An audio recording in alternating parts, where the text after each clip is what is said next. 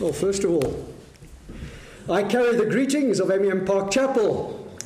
Of course, that congregation now includes one who was yours, still is yours, but Benemi. So April 2022, Benemi still would have been in membership here in this church. Well, since you would all know, he's joined us, and that's a great thing. Thank you. I'm going to invite you now to open your Bibles to Matthew chapter 11. Matthew chapter 11. And before we read it, Tim and I didn't brief each other. We're going to look at least one of the responses to Christ and the gospel in this passage. And we're going to also look at just treetop level, as it were. Treetop level, mountaintop level. Look at the other responses that surround, all right, the one that we're going to look at. But it's Matthew chapter 11, if you will have your Bibles open there, and we'll read the entire chapter. And those who have church Bibles will find Matthew 11 on page 1123 or thereabouts.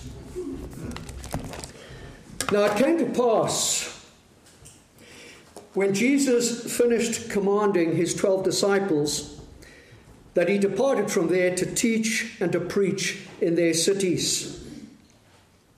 And when John had heard in prison about the works of Christ, he sent 2 of his disciples and said to them, "Are you the coming one, or do we look for another?" Jesus answered and said to them, "Go and tell John the things which you hear and see. The blind see and the lame walk, the lepers are cleansed and the deaf hear. The dead are raised up and the poor have the gospel preached to them. And blessed is he who is not offended because of me." As they departed, Jesus began to say to the multitudes concerning John, "What did you go out into the wilderness to see? A reed shaken by the wind? But what did you go out to see? A man clothed in soft garments? Indeed, those who wear soft clothing are in kings' houses. But what did you go out to see? A prophet? Yes, I say to you, and more than a prophet. For this is he of whom it is written, 'Behold, I send my messenger before your face, who will prepare your way before you.' Assuredly, I say to you, among those born of woman, there has not risen one greater than John the Baptist. But he who is least in the kingdom of heaven is greater than he. And from the days of John the Baptist until now, the kingdom of heaven suffers violence, and the violent take it by force. For all the prophets and the law prophesied until John, and if you are willing to receive it, he is Elijah who is to come. He who has ears to hear, let him hear. But to what shall I liken this generation? It is like children sitting in the marketplaces and calling to their companions and saying, 'We played the flute for you and you did not dance. We mourned to you and you did not lament.' For John came neither eating nor drinking, and they say he has a demon. The Son of Man came eating and drinking, and they say, 'Look, a glutton and a winebibber, a friend of tax collectors and sinners.' But wisdom is justified by her children." Then he began to rebuke the cities in which most of his mighty works had been done, because they did not repent. "Woe to you, Chorazin! Woe to you, Bethsaida! For if the mighty works which were done in you had been done in Tyre and Sidon, they would have repented long ago in sackcloth and ashes. But I say to you, it will be more tolerable for Tyre and Sidon in the day of judgment than for you. And you, Capernaum, who are exalted to heaven, will be brought down to Hades. For if the mighty works which were done in you had been done in Sodom, it would have remained until this day. But I say to you that it shall be more tolerable for the land of Sodom in the day of judgment than for you." At that time Jesus answered and said, I thank you, Father, Lord of heaven and earth, that you have hidden these things from the wise and prudent and have revealed them to babes. Even so, Father, for so it seemed good in your sight. All things have been delivered to me by my Father, and no one knows the Son except the Father, nor does anyone know the Father except the Son and the one to whom the Son wills to reveal him. Come to me, all you who labour and are heavy laden, and I will give you rest. Take my yoke upon you and learn from me, for I am gentle and lowly in heart, and you will find rest for your souls. For my yoke is easy and my burden is light. Let's pray briefly. Our God in heaven, we bow again in the name of Jesus Christ. We know of no greater thing than to be led through the corridors of truth, and that by our tutor, the Holy Spirit. Grant him, we pray. Make the print on the page live. In Jesus' name and for his glory. Amen. Get my notes, haven't I? All right, so what have we got here? We've got a chapter of responses, and I reiterate the point that we did not brief each other, Tim or I, and I certainly have no control over the consecutive readings in this church. Verses 1 to 24. Verses 1 to 24 describe 5 responses to Christ. And those of you with red letter versions of the scriptures like I have here in the pulpit, which I would have pulled out at the door from the shelves there, you're going to say, but Christ is speaking for most of the chapter. How can we have 5 responses to Christ, at least in those 24 verses? He may be speaking for most of the chapter, but implicit to what he says are still 5 responses to him and the gospel about him. All right, there are still 5 different responses to Christ in Christ's words. Let's run through them. In verses 1 to 6, we have the doubt of John the Baptist as he languishes in prison. That's all I'm going to say, all right? In verses 7 to 11, and then we skip a few verses, and 13 to 15, we have the curiosity of the crowd. So we had the doubt of John the Baptist as he languishes in prison. Secondly, verses 7 to 11 and 13 to 15, we have the curiosity of the crowds. The curiosity of the crowds driven in the past when they went to listen to John, who's now in prison, driven in the past when they went to listen to John. Now as they follow Jesus, they're driven by a mixture, a cocktail of motives, good and bad. Now for those verses nested that we jumped or leapfrogged, nested within verses 7 to 15. All right, in verse 12, well, the verse we jumped over, not the verses. In verse 12 is the violence of the persuaded. Now, you will forgive me. I'm going to deliberately use language during the rest of the sermon which does justice to Jesus' words. All right? All right? The violence of the persuaded. And from the days of John the Baptist until now, the kingdom of heaven suffers what? It suffers violence. Now, other translations put it slightly differently, but you end up in the same place. All right, suffers violence, and the violent take it by force. We're coming back to these words. This is where our focus will lie. This is where we're going to land this morning.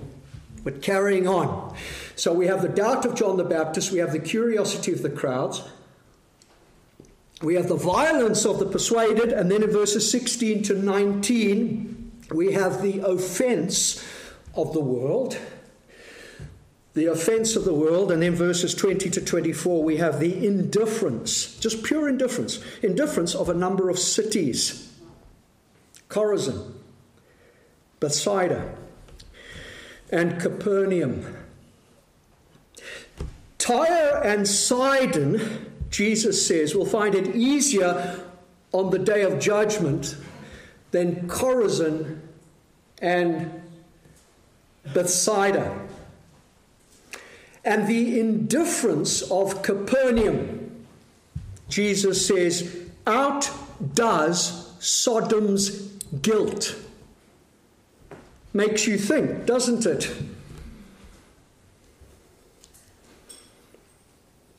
So we have doubt, curiosity, violence, offense, and indifference. 5 things. And the same family of responses exists today. And we could add the responses we saw earlier in the consecutive reading of Scripture.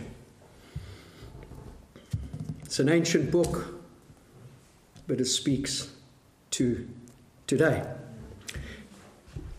But there's another response. Verses 25 and 26. We have another response. Notice how verse 25 starts. At that time, Jesus answered. All right, this isn't a response of men to Christ. It's of Christ to his Father. At that time, Jesus answered and said, I thank you, Father, Lord of heaven and earth, that you have hidden these things from the wise and prudent and have revealed them to babes. Even so, Father, for so it seemed good in your sight. So, the mixed response that Christ receives from men and women and boys and girls isn't because the message of the gospel of Christ is defective in any way. There's a mixed response, but it's not because it's defective in any way. Yes, it's poorly preached and also by less than ideal messengers. But that's not the real reason for the doubt, the offense, the indifference, the what have you. All right? That we see as we stand as witnesses to Christ and the gospel of that glorious Christ. The mixed response has everything to do with an innate inability of men and women and boys and girls to see Christ for who he really is. Mankind is by nature, as Christ puts it in verse 25, wise and prudent in its own eyes.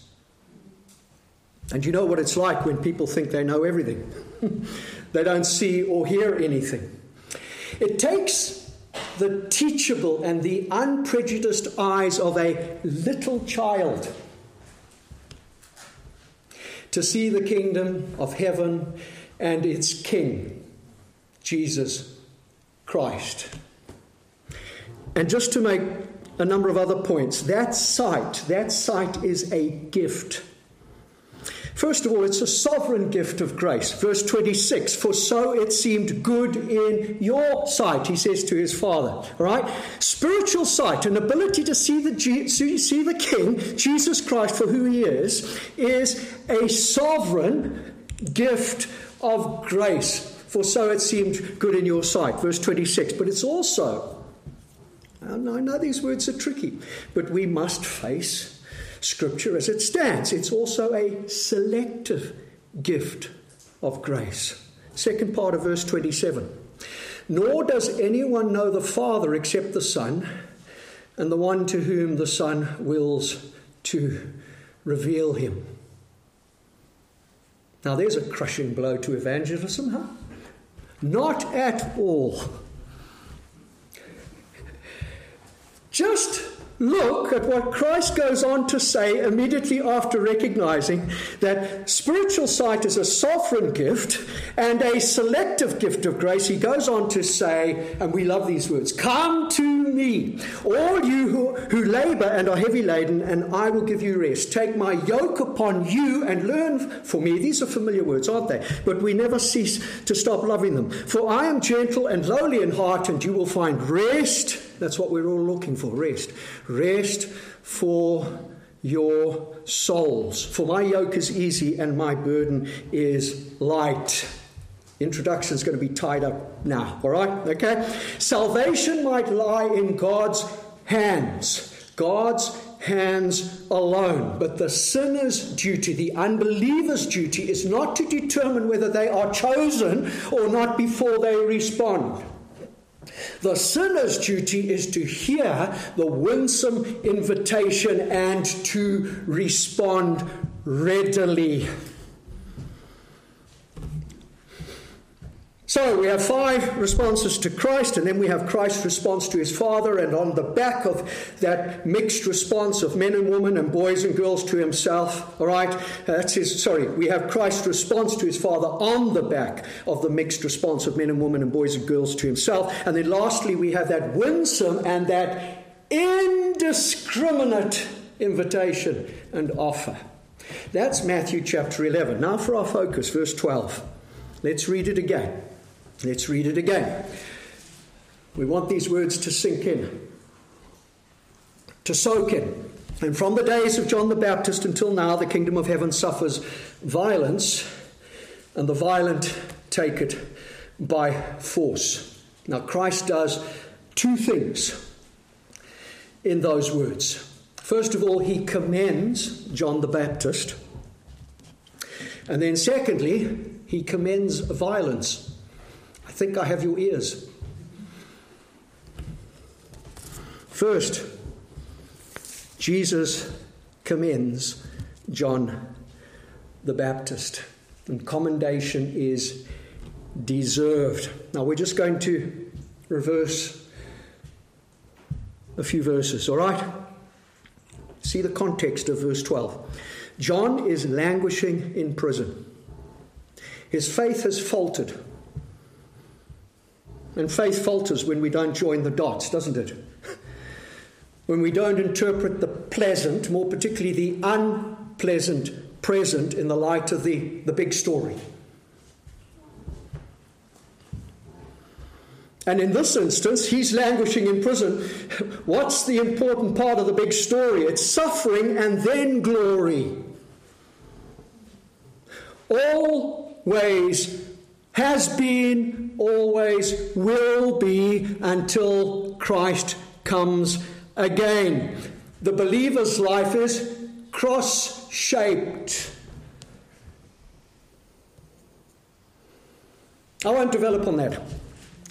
John, through his disciples, asks, verse 3, "Are you the coming one, or do we look for another?" In other words, are you the one promised?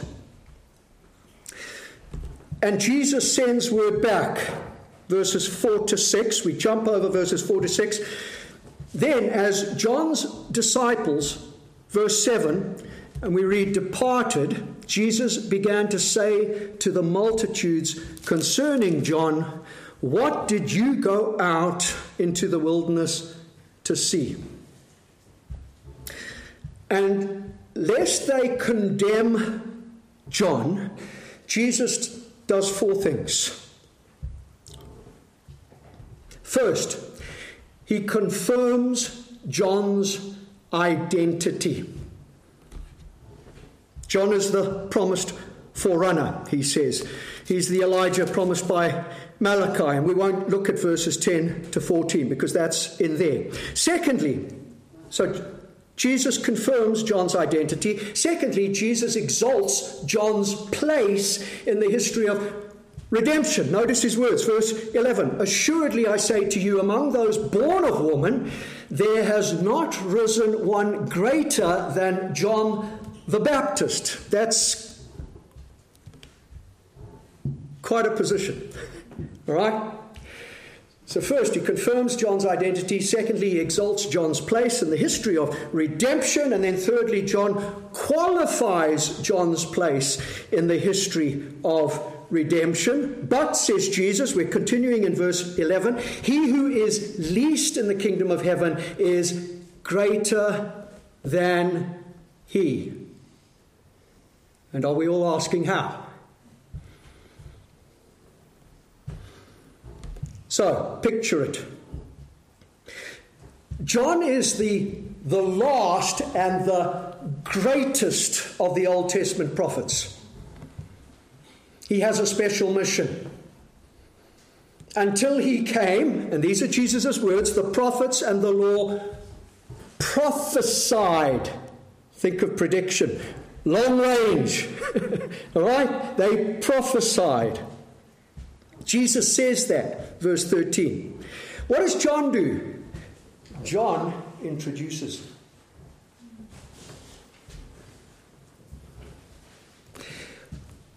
For millennia, the world had been waiting.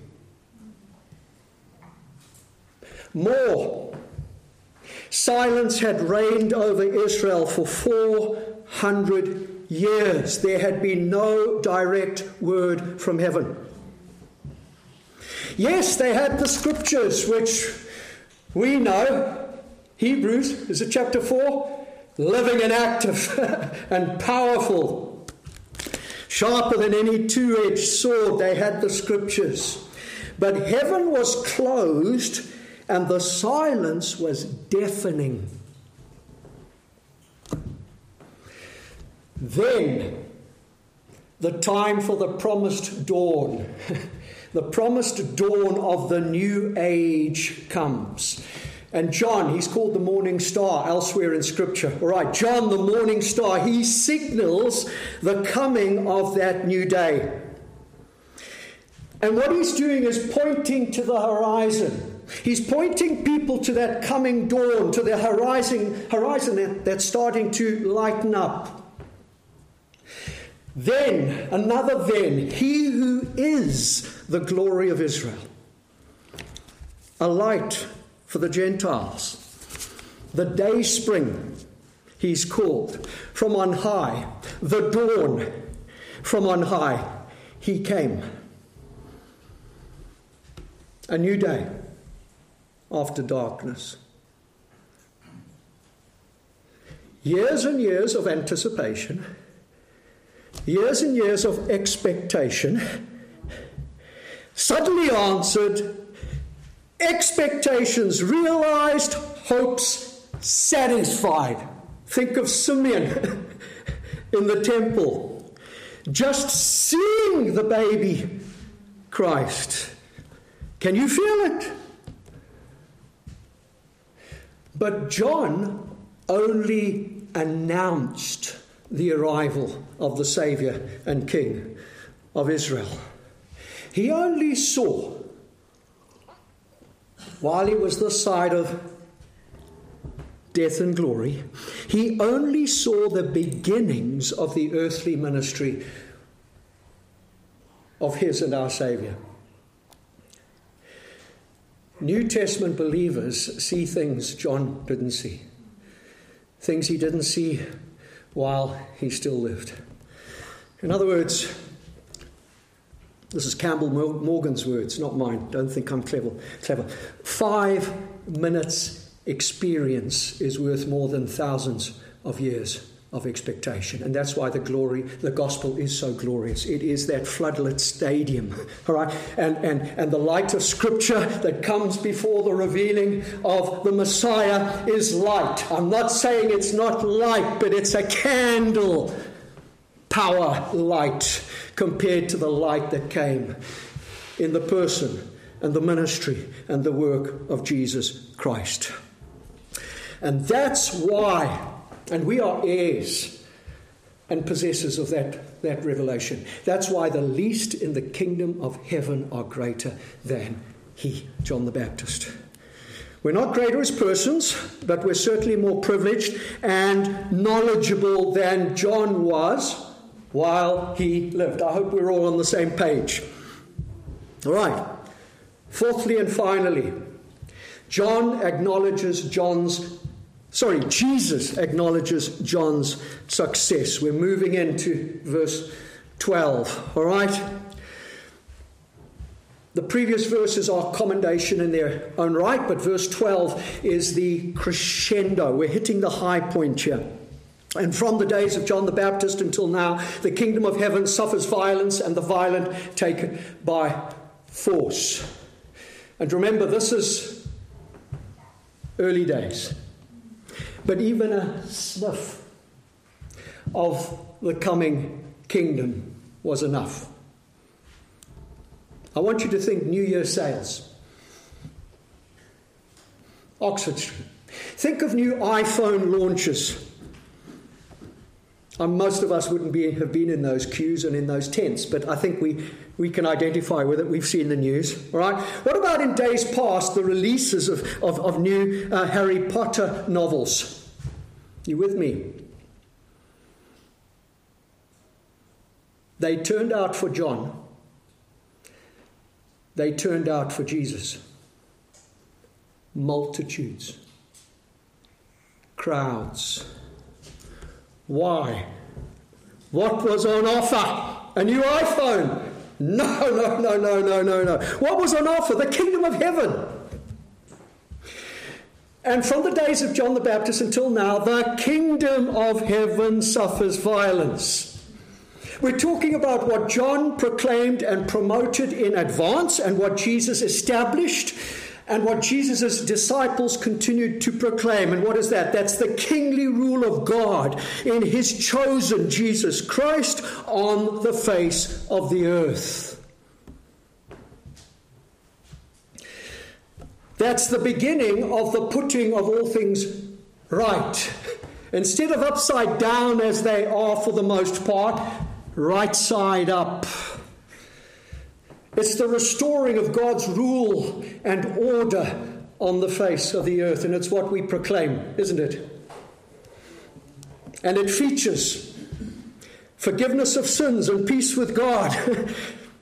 There's no citizenship of this kingdom without those two things, forgiveness of sins and peace with God, and both of them all through grace, and only in and through Christ, and then only enjoyed through the empty hands of faith. But there's a second thing I want to say about this kingdom before we move on. It's a real kingdom. It's not of this world, but it's as real as this building we sit in. In fact, it is more real, because this building will not last the judgment. This earth will not last the judgment. This real kingdom will never end. Yes, as the parables teach us, it develops gradually, doesn't it? And often very secretly, unseen in this age. And it does that in the face of fierce, fiery opposition. And often with very disappointing setbacks, at least as far as we're concerned. But it is heading, brothers and sisters, it is heading for final triumph and perfection at Christ's second coming. But here's the point. In the days of John and Jesus, people were forcing their way in. Now, obviously not all were takers.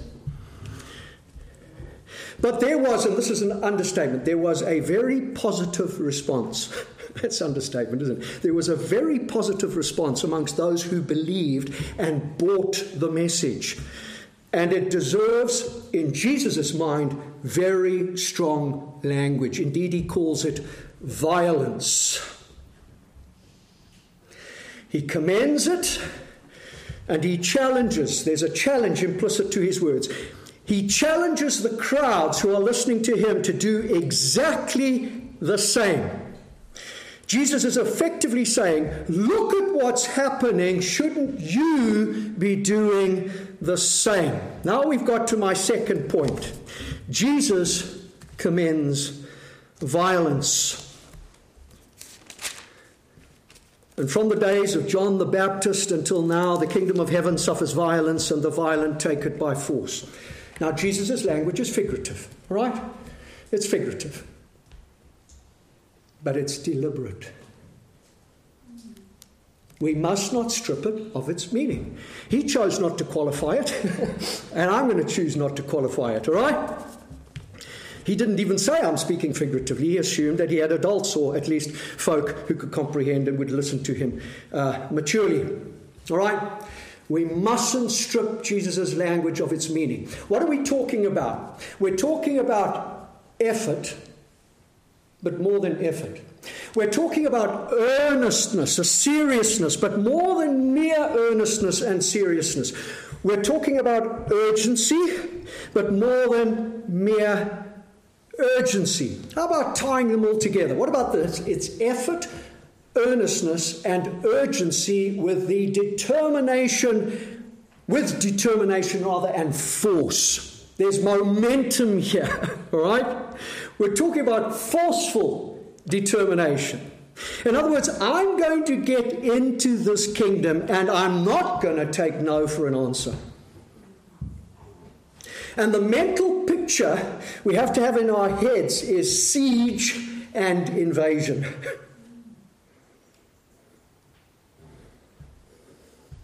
Describing the same thing, but on another occasion. Jesus used slightly different words. Turn to Luke 16, verse 16. Luke 16, verse 16. Page 1205. The church or pew Bibles.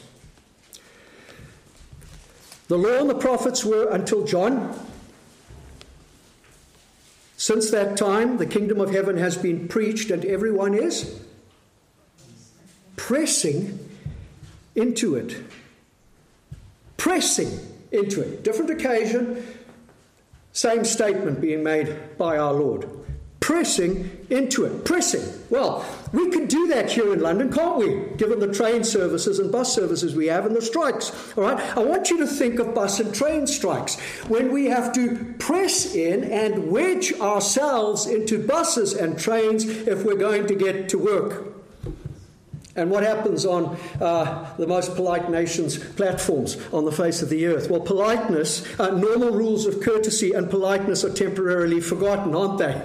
We don't look at each other in the eyes. We use our elbows to get ourselves into that overland train from Clapham Junction. I think you're with me. Now, why would Jesus commend violence? There are at least 4 reasons. 4 reasons. First of all, violence proves sincerity. Clement Freud. I don't know how many folk here are familiar with the name Clement Freud. He's persona non grata these days after he died. But before he died, before the disappointing revelations, I recall listening to him. I don't know if it was Desert Island Discs or what it was. I remember listening to him relate a story about his famous grandfather, Sigmund Freud. When he was a boy, and I believe he was visiting his grandfather in Vienna, it could have been here in London, my memory's foggy. When he was a boy, he and his grandfather went for a walk, either the streets of Vienna or the streets of North London. They came across a beggar. And as psychoanalysts do, Sigmund Freud stopped and observed. Then they moved on. So Clement asks his famous grandfather, "Why didn't we give him anything?" And Sigmund Freud responded, "Not sincere enough." Violence proves sincerity. The half-hearted find nothing because they are never really looking for anything in the first place. At least they're not looking for anything valuable or lasting. So first, violence proves sincerity. Secondly, violence honors the kingdom. Violence honors the kingdom because people only invest in what they consider valuable. And here we turn back to Matthew, but just a couple of pages on to Matthew 13. Matthew 13, verses 44 and 45. Matthew 13, 44 and 45, verses 1127, and then over the page 1128, the church Bibles. And Jesus is speaking, 2 parables in order. Again, the kingdom of heaven is like treasure hidden in a field, which a man found and hid. And for joy over it, he goes and sells all that he has and he buys that field. Then the next verse, verse 45. Again, the kingdom of heaven is like a merchant seeking beautiful pearls who, when he had found one pearl of great price, went and sold all that he had and bought it. What are parables? Well, they're earthly fictional stories with heavenly or spiritual meanings. That's what parables are. Well, the crowds of John's and Jesus's days and ever since forcing their way into the kingdom and refusing to take no for an answer are the reality that these two parables point to. Not in the sense of siege and invasion, but going at great, earnest, urgent. I think you know what I'm getting at. Force.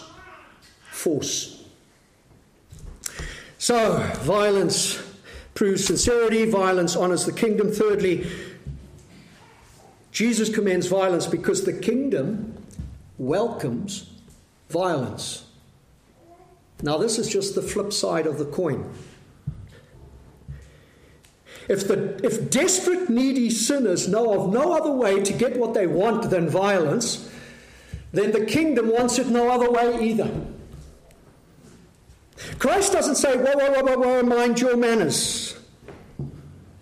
No, he is implicitly saying, come on, I'm up for this.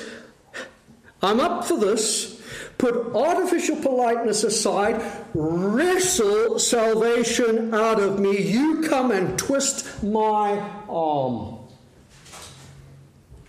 Are you getting the message? Christ doesn't need protecting. He doesn't need bodyguards or bouncers. He's not scared of tough questions. Indeed, he invites them. And there's a reason why I warned you. The way I'm using these words is to reflect what Jesus is saying. I'm not implying anything more in the use of the words that follow. The hungry and the thirsty can go and plunder Christ to satisfy their hunger and thirst. The angry,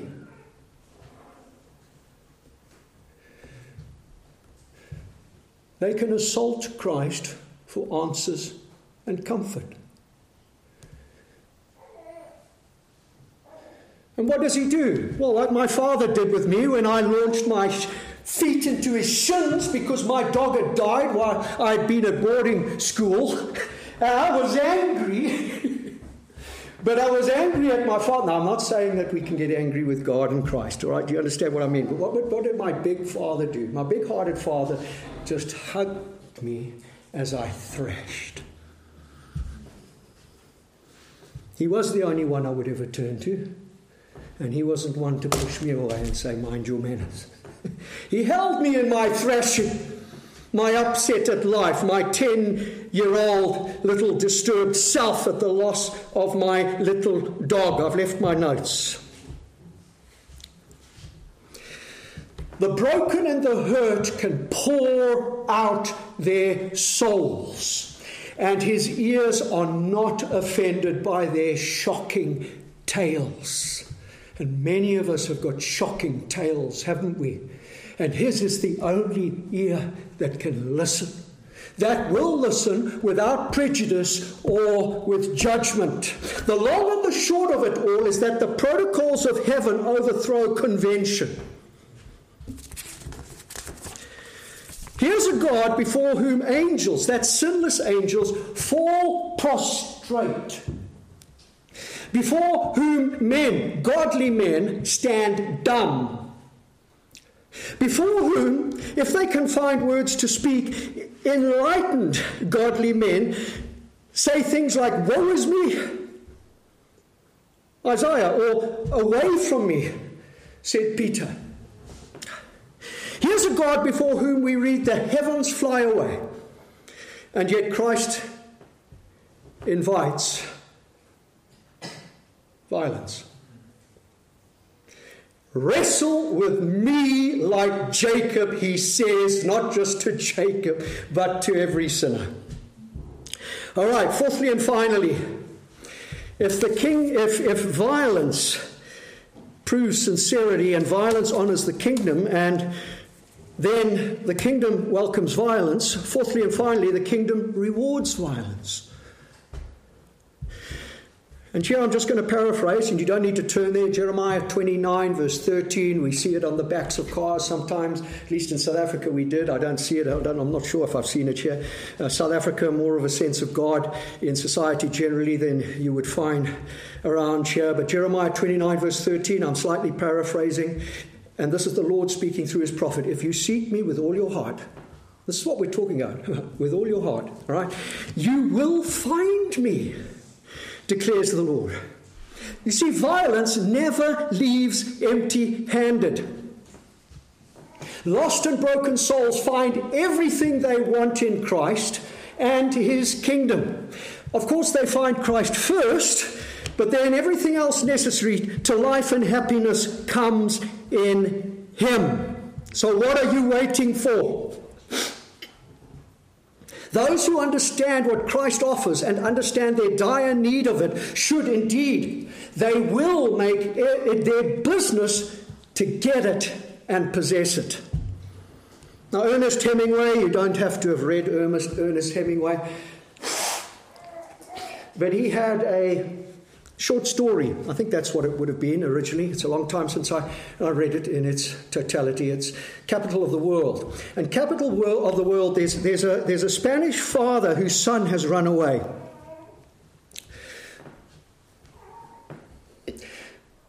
The father wants to be reconciled to his runaway son.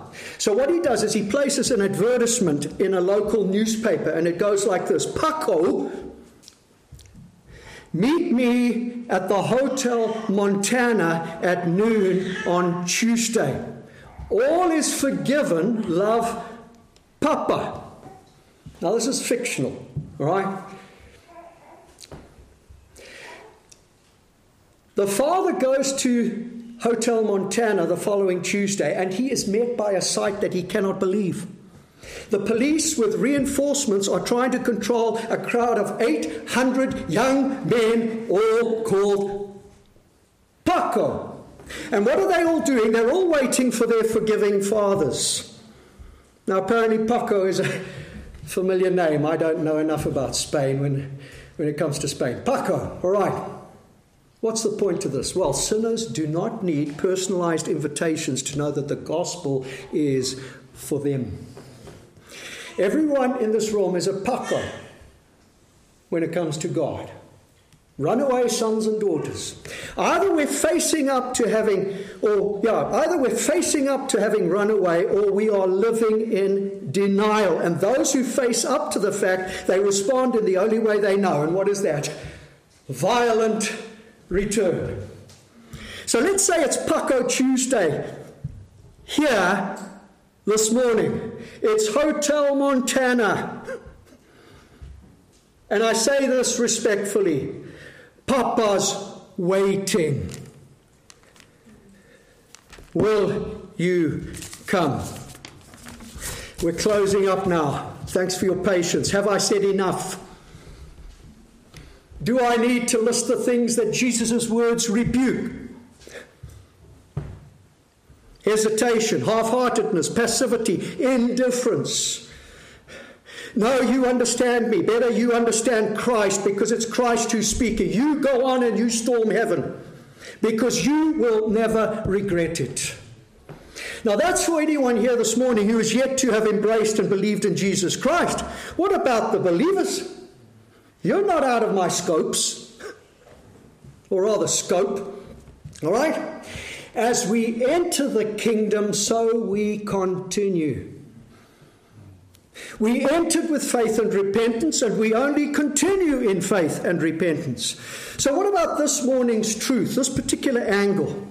Sinners ought to storm heaven for salvation. As saints, they should continue storming heaven for blessing. Will we do that? Try me now in this, says the Lord of hosts, if I will not open for you the windows of heaven and pour out for you such blessing that there will not be room enough to receive it. That's your last prophet before the 400 years of silence, Malachi. All right? But let's take in this idea or this reality, not idea because it's not just an idea, it's a reality. What about the reality of the kingdom of heaven?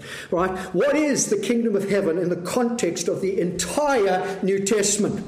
It's the realm of God's restoring rule in his chosen and anointed King, Christ.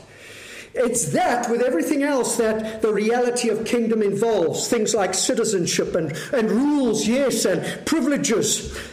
Most important of all, an everlasting future.